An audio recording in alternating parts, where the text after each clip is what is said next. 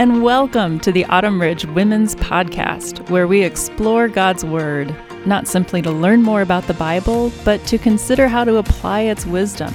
I'm your host, Svea Mary, and each week I'm joined by talented women from our congregation. We invite you to imagine yourself sitting here with us, enjoying a great discussion as friends about God and how His Word helps us take our next steps to become the women God intends for us to be. Today, we've got some great material to cover in Ephesians, and I am excited to have a great gal here with me to do it. Welcome back to the podcast, Heather Henderson. Hi, thank you. I'm excited to be back. Yeah, it's been a little while. It has been. And I've been looking forward to this for quite some time now. Me too. And, this episode is airing in March, but we're actually recording this on Valentine's Day, which is kind of fun to look over. And I see you in your red glasses. And we're going to be talking about some sections on wives and husbands that seem to mesh with the Valentine's Day theme of love. But importantly, because of the love that God has shown us. And what a beautiful thing we've seen in this book of Ephesians, how it's because of God's love that He has saved us by grace, and now we've been called to live out that love. Yeah. So I'm delighted to have you here to talk through this with me. Thank you. Thank you very much. I'm glad to be here. Before we get into the passage for today, which is the second half of chapter 5 and the beginning of chapter 6, I want to just put this into context a little bit, because as we've seen over the weeks, the first 3 chapters of Ephesians really lays out some beautiful theology of who we are in Christ, that we were chosen by the Father as recipients of grace to be adopted into His family, and then to be inheritors of every spiritual blessing. And then as we've moved forward on that, we've seen that chapters 4 through 6 really walk us through more of what it looks like to live out our lives in light of what Christ has done for us. And we've been saying over the last couple of weeks that in chapter 4 and chapter 5, the very first verses of those chapters serve as a great foundational framework for how to understand everything else in those chapters. And today is no exception to that. We're going to still hang on to the beginning of chapter 4 and chapter 5 for understanding what we're about to talk about. So, Heather, could I ask you maybe to flip back a couple pages in your Bible back to chapter 4 and just remind us about some of those verses? Would you read for us chapter 4, verses 1 through 3? I'm happy to. Therefore, I, a prisoner for serving the Lord, beg you to lead a life worthy of your calling, for you have been called by God. Always be humble and gentle. Be patient with each other, making allowances for each other's faults because of your love. Make every effort to keep yourselves united in the Spirit, binding yourselves together with peace. Thank you. What translation is that, by the way? I'm sorry. I'm reading out of the New Living Translation. Oh, that's a really nice one. I like it. Mm-hmm. I like it. I just think those verses are so helpful. In fact, I've got those written up on my office wall right now just to remind me of this is what it looks like, according to Paul, to live a life worthy of the incredible gift that God has given us, that we want to be people who are completely humble and gentle and patient and bearing with one another and making every effort to keep united in through the Spirit in the bond of peace. Yes. It's just really, it's been very impactful to me to think of that being the filter through which God is looking at us. I really love that. You're right. It does set the stage for what's to come next. Yeah. And what came next in chapter 5? Last week, we looked at the first half of chapter 5. Do you want to do the same thing for us? Read us verses 1 and 2. Yep, happy to. Imitate God, therefore, in everything you do, because you are His dear children. Live a life filled with love, following the example of Christ. He loved us and offered Himself as a sacrifice for us, a pleasing aroma to God. Mm-hmm. I just love how these 2 chapters start off with this picture of what it looks like, what we're called to imitate God in love and to be people who look like that. So I'd suggest that the beginning of these 2 chapters really serve as helpful rails for us to stay on. These are kind of like the left and right train tracks to keep us on track. So now as we begin to look a little bit more about what this looks like in our personal relationships, we have this as a helpful framework for us. Because I think if it's maybe I don't want to say it's a mistake, but it's pretty typical of people to take this section, especially on husbands and wives, and kind of lift it out. Yep. And treat it as its own, almost a mini marriage manual. Right. And you just can't do that. And I think you can think of this in the way of a letter. If you receive a letter in the mail, do you just read one part of it and you're completely taking it out of context. And I think a letter like this was meant to be read as a whole and understood as a whole. It is one letter. Yeah. Communicating a very consistent message. Yeah, it absolutely well said. And I think if we see what Paul is doing in chapters 4, 5, and 6, he's kind of started at this 50,000-foot view of we brought Jews and Gentiles together to live as one united body of believers in the unity of Christ. And he's looking at this overarching big thing of the church. And then he began to zoom in a little bit more about the body and how do you relate to people in your fellowship, in your church? How do we deal with conflict? How do we deal with sin? How do we deal with anger? How do we speak to each other? Yep. And now we're about to zoom in even closer. So close. Like this is now going within our own household. Yeah. This is when it gets really personal. Absolutely. In fact, this is, are you living these things out behind closed doors? Yeah. Because there's no one holding you accountable at home. Exactly. I mean, most of us can do pretty well putting on a game face when we're at church or out in the public for a little while. Most of us have enough energy to give it our best. But, I know. But and who I love are to we at think, home? Like this part of the letter, I mean, this whole letter was probably read aloud to a group of people. So you have husbands and wives and children and slaves all together listening to this same message at the same time. Yeah. I wonder if there was any like gentle elbowing in the ribs, like, this is for you. Well, there probably was, but I think we all do well when we read challenging things like that to keep the spotlight on ourselves. Of course. I just wonder. I could see it going back and forth. Yeah. I'm sure it could. But with that idea of keeping the light shining on ourselves, last week we talked a little bit about light and darkness, and so there's a good opportunity for us to keep that light on ourselves. Who are we when we are behind closed doors? Are we people of integrity that are continuing to live lives of being completely gentle, patient, forbearing, peaceful, united? Are we being that way with our spouse? It's a great question. Yeah. Well, in light of that, why don't we read this first section to wives and husbands? Heather, do you want to read verses 22 to the end of that chapter? I will. I'm going to start in 21 because I feel like it helps bring it in a little bit. And further, submit to one another out of reverence for Christ. For wives, this means submit to your husbands as to the Lord. For a husband is the head of his wife, as Christ is head of the church. He is the Savior of his body, the church.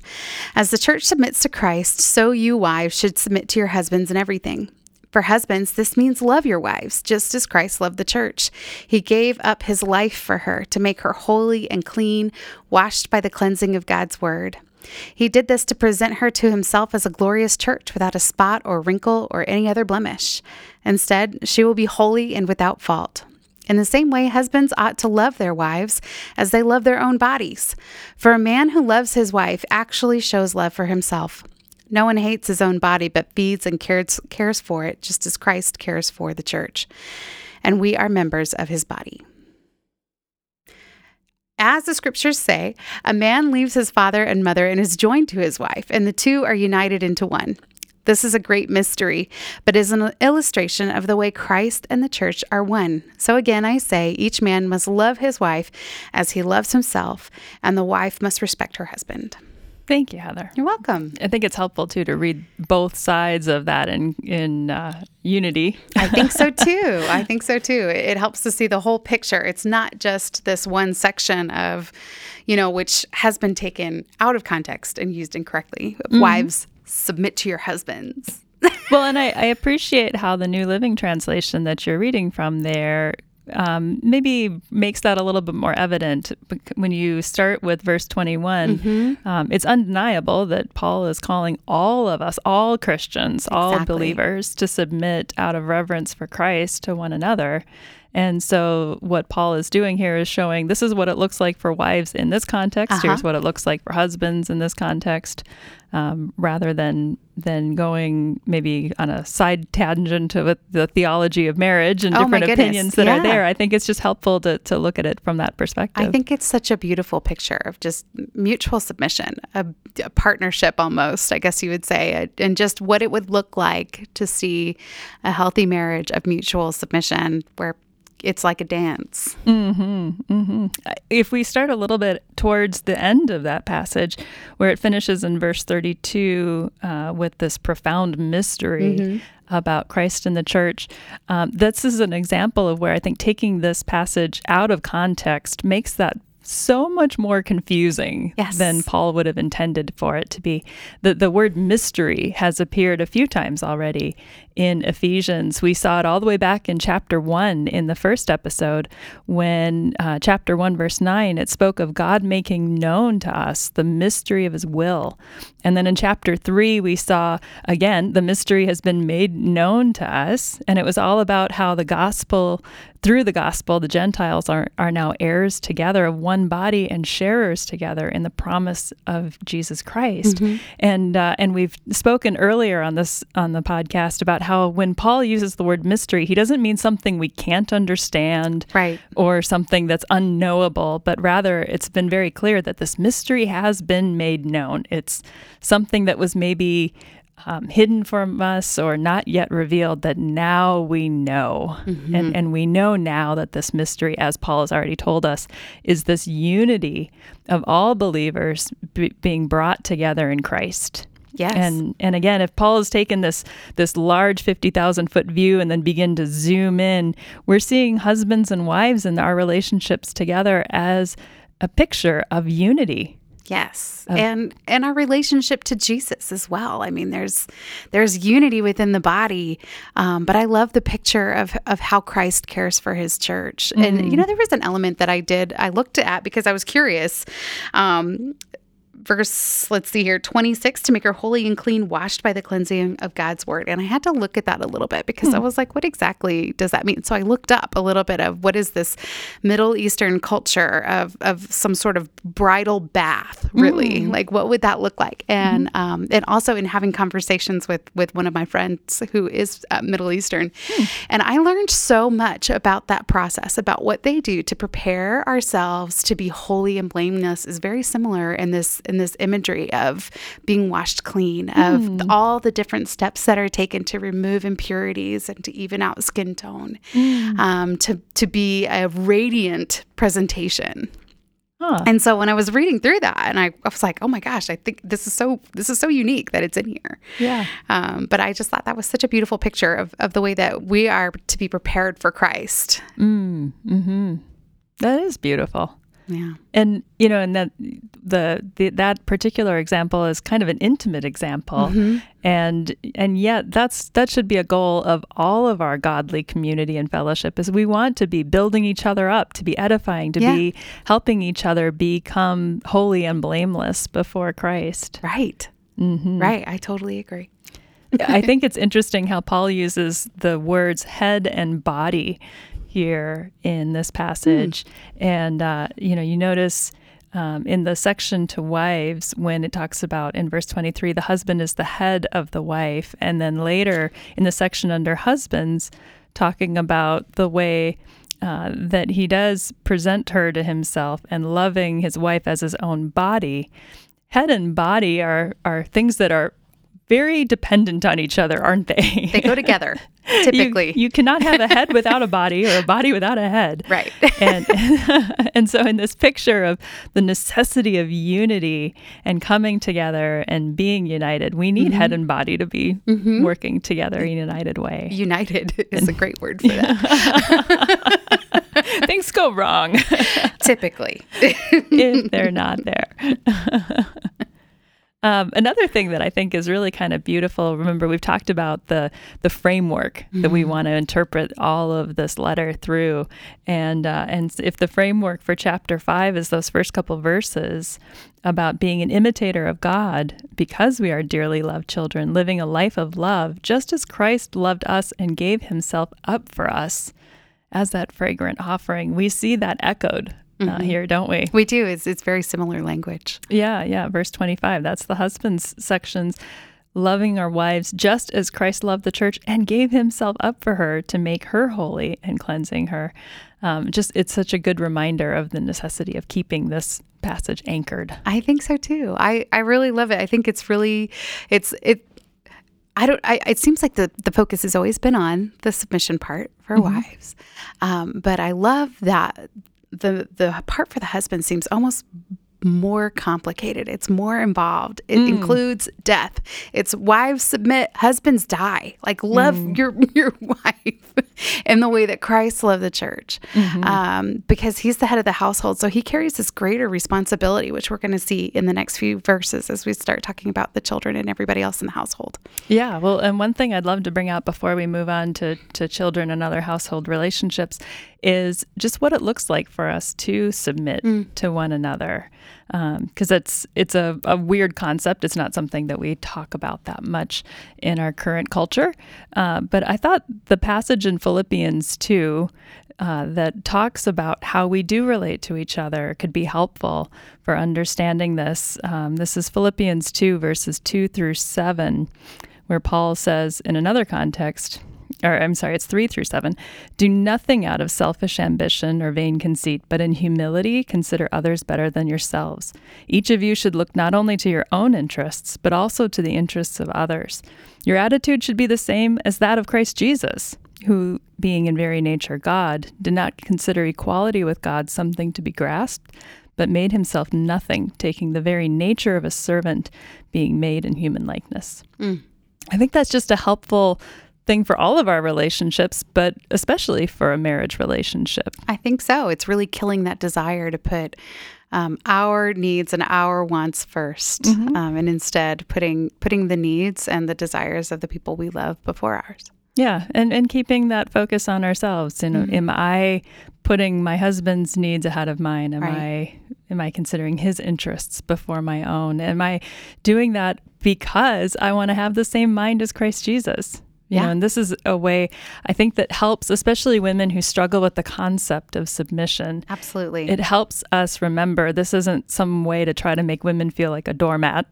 This is actually elevating women to do the same thing that Christ did. Exactly. And yeah. It reminds me of a funny story when Rick and I were engaged. My dad gave Rick a phone call and he goes, I just want you to know that Heather is not the submissive type. No, I don't know what idea my dad had. Because I think it's always looked differently for us, where it's always been more partnership than anything. Well, I don't want to put you completely on the spot, but as someone who maybe doesn't have a quote unquote submissive personality, how have you had that play out for you? That's an interesting question. Submit in a way that you feel good about? I think what he meant is that I have a strong personality and very strong opinions. So, but you know what? For me, I think it's really just been understanding and going at this relationship with my husband with an attitude of how do we do this together? How do we end up on the same side of the line rather than fighting about it? When we do fight about things, it's really trying to understand what is it that we're actually fighting about? Is it, is there selfishness in me that I need to address in order to move forward? And there's definitely been times where I've had to just be like, you know what, Lord, we don't agree, but I really trust this guy that I'm married to. And so, and even in a little snarky moment, probably like, well, I mean, it's his fault. This goes wrong. I'm going to submit. But it's always been an attitude of mutual understanding, and we go at things together. It's never, ever felt like in our marriage, at least, where it's been like, Heather, you must submit to Rick. Well, I like some of the things you were bringing out because it helps us, again, remember that marriage and the relationships we have within our household is practice ground for relationships that we have outside our house, too. And as we kind of rumble through the relationship with our spouse, that is, like a relational gym, so to speak, for developing the kind of character that helps us be gentle and patient and forbearing with other people. I think so. I think that my marriage, we've been married for over 22 years now, and I think that it's been a great place for us to build and develop leadership skills for relationships outside of marriage. Which probably is why Paul was adding in this household code, so to speak, to say, think so. the relationships you have behind closed doors are where you really are working this out. Right. And so we've talked now about wives and husbands. Paul also talks about children, and then later slaves or servants, depending on what translation you're looking at. So why don't we move forward to chapter 6 and look at what he has to say about children and parents. Would you like to read that section for us? Sure. Children, obey your parents because you belong to the Lord, for this is the right thing to do. Honor your father and mother. This is the first commandment with a promise. If you honor your father and mother, things will go well for you and you will have a long life on earth. Fathers, do not provoke your children to anger by the way you treat them. Rather, bring them up with the discipline and instruction that comes from the Lord. I'm sorry to say that I think my children have probably seen me at my worst. Right? Yeah. Because even when I've been short or harsh with Steve, he can,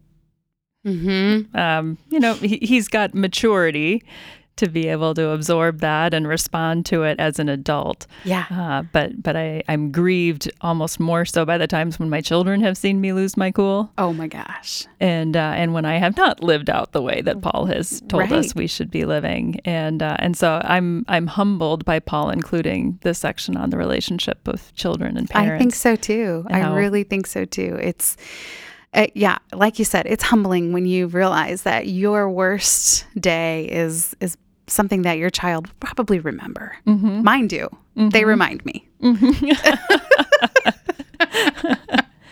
Yeah, well, it keeps us honest. And again, if this is a way for us to keep that spotlight on ourselves and to see, how are we doing with this? Are we loving sacrificially? And God does seem to give that sense of sacrificial love maybe more naturally in the parent-child relationship than any other relationship. Yeah. This is a great place for us to practice those skills. I think so. Parenting, it's no joke. I think you learn so many things about yourself, but there's so many opportunities in parenting to teach our own children about how to treat other people, including apologizing when we're wrong. And if we do, in some way discourage our kids in the way that we talk, it's an opportunity to heal that relationship and make it stronger and to rebuild trust. I think it's amazingly respectful of Paul here to give instruction to children. Paul, and in that culture, they often would have given instructions to the more dominantly powerful person in a relationship. But here Paul is also reminding children, you're not excluded from this sense of demonstrating godly community in the unity of the body of Christ. You have a role to play in this too. And for children, this is how you're going to model this and work this out, as well as the instruction to the fathers as well. And I think that's kind of lovely. I think so too. I wonder if there's a little humor stuck in there. When I'm reading verse 3, if you honor your father and mother, things will go well for you and you will have a long life on earth. It makes me think maybe your life won't be so long if you're not listening to your parents. The so-called, I brought you into this world and I can take you out line. Maybe from a biblical perspective. I don't think Paul had heard that line yet, but maybe not. It made me laugh, but it did make me wonder about that section. Why do you think they would put something in there that talks about living a long life by honoring your father and mother? It's very much like Proverbs, isn't it? It kind of echoes that sense of if you live according to godly principles, things will go better for you. Yeah. And what a good message for children to begin to internalize at a young age. Right. Well, let's transition to the final section on slaves and masters, or some translations will say servants. And I think it's just important note here before we go into this that oftentimes what we think of as slavery is not necessarily the same thing that Paul was speaking about. Now, it doesn't mean that there weren't people who were still in bondage to a master, that weren't still literally enslaved, but many of the people that were living in households that he was writing to were more like indentured servants than what we think of in the unfortunate American slavery system. Yeah, I agree. And it's important to remember as well that Paul's writing to a time when this was part of the culture. Having people work for you in your household as servants was a normal part of everyday life. You know, I wonder if there are areas in our lives today where Paul would pull them out and be like, and somebody else would go, "Oh my gosh, yeah, I can't believe it." I'm sure there's plenty of things in our culture that we will cringe about in centuries to come, but feel normal now because we've made peace with it. Right. And the fact that Paul doesn't say anything against slavery in this context doesn't mean that he's necessarily condoning the practice. But like you say, it was part of the fabric of their society. Right. And so rather, he's looking at, so how do you do this well? You know, if it is what it is right now, what can be demonstrated here?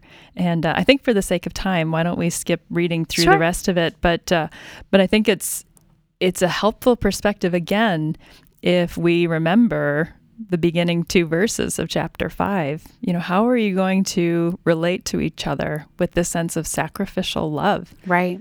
You know, so how does someone who's in the role of a slave or a servant, and, you know, and we, I think, can fairly extend that to the way that we would view employees. Absolutely. Now, whether, you know, if someone who's being paid for work, or if we're doing a volunteer job, or just anyone who's in that role, you know, how are we doing that behind closed doors? Exactly. You know, I love what Rick said on Sunday morning. It was a quote by Lecrae, which was basically, live like somebody died for you. And I thought, how does that apply every day? And I felt like this probably applies in this situation as well, where really you're doing your best as unto the Lord, and everything that you do, you're going to honor him in the way that you work and the way that you serve other people. For those of us who are employers, it's how are we treating our employees as unto the Lord in everything that we do? Right, because ultimately it's not necessarily the human that we're working for. We are working for the Lord. And the way that we conduct ourselves in our jobs or in any kind of way that we are serving someone else is a reflection of how we're serving the Lord. Absolutely. We're the hands and feet. And the flip side is true, too. As an employer, the way that we treat people that are working for us is a reflection of how we understand how the Lord treats us. Exactly. I mean, are we as employers more gracious than maybe someone may expect? Well, and there we didn't read it, but I'll just look at the end of it here when it's saying to the masters to not threaten them, since you know that he who is both their master and yours is in heaven, and there is no favoritism with him. So ultimately, all people, we're all called to recognize that we're being watched by our good God in heaven. Yeah. And we are held responsible for how we are living out these practices when no one's watching, right? Or when people are watching that we tend to let our guard down with, whether it's our spouse or our children or people that are in our homes that we've become kind of callous to putting on that brave face for. It's a great reminder. I'm glad that Paul included the section in here to zoom in on how we live out the life of united body of Christ. Yeah, around people. Thank you for coming in today, Heather, to talk about this. Before we close off, I'd love to just pray for us both and all of us listening. Thank you. Dear Heavenly Father, thank you so much for your word and how immensely practical it is. Thank you for these living and active words that speak as powerfully to us today as they did when Paul wrote them. Lord, I just ask that you would help each one of us to be filled with your Spirit so that we can do the challenging work of being patient and humble and gentle, forgiving and peaceful, and seeking to live in unity with all people, even the people that we live with. And sometimes it's even harder to do that with the people that we live with than people that we see at church or just out in the community. But we do want to be people of integrity that live that same kind of Christ love-filled life right behind closed doors as we do anywhere else. God, we know we can do that through the power of your Spirit, and so we ask for that now. In Jesus Christ, we pray. Amen. Thank you for listening to the Autumn Ridge Women's Podcast, a production of Autumn Ridge Church. We appreciate the technical assistance provided by Josiah Navinger, Ian Benoit, Robert Nash, and others from our wonderful staff. We'd love to hear your comments or questions on this or any other episode, and you can reach us at women@autumnridgechurch.org.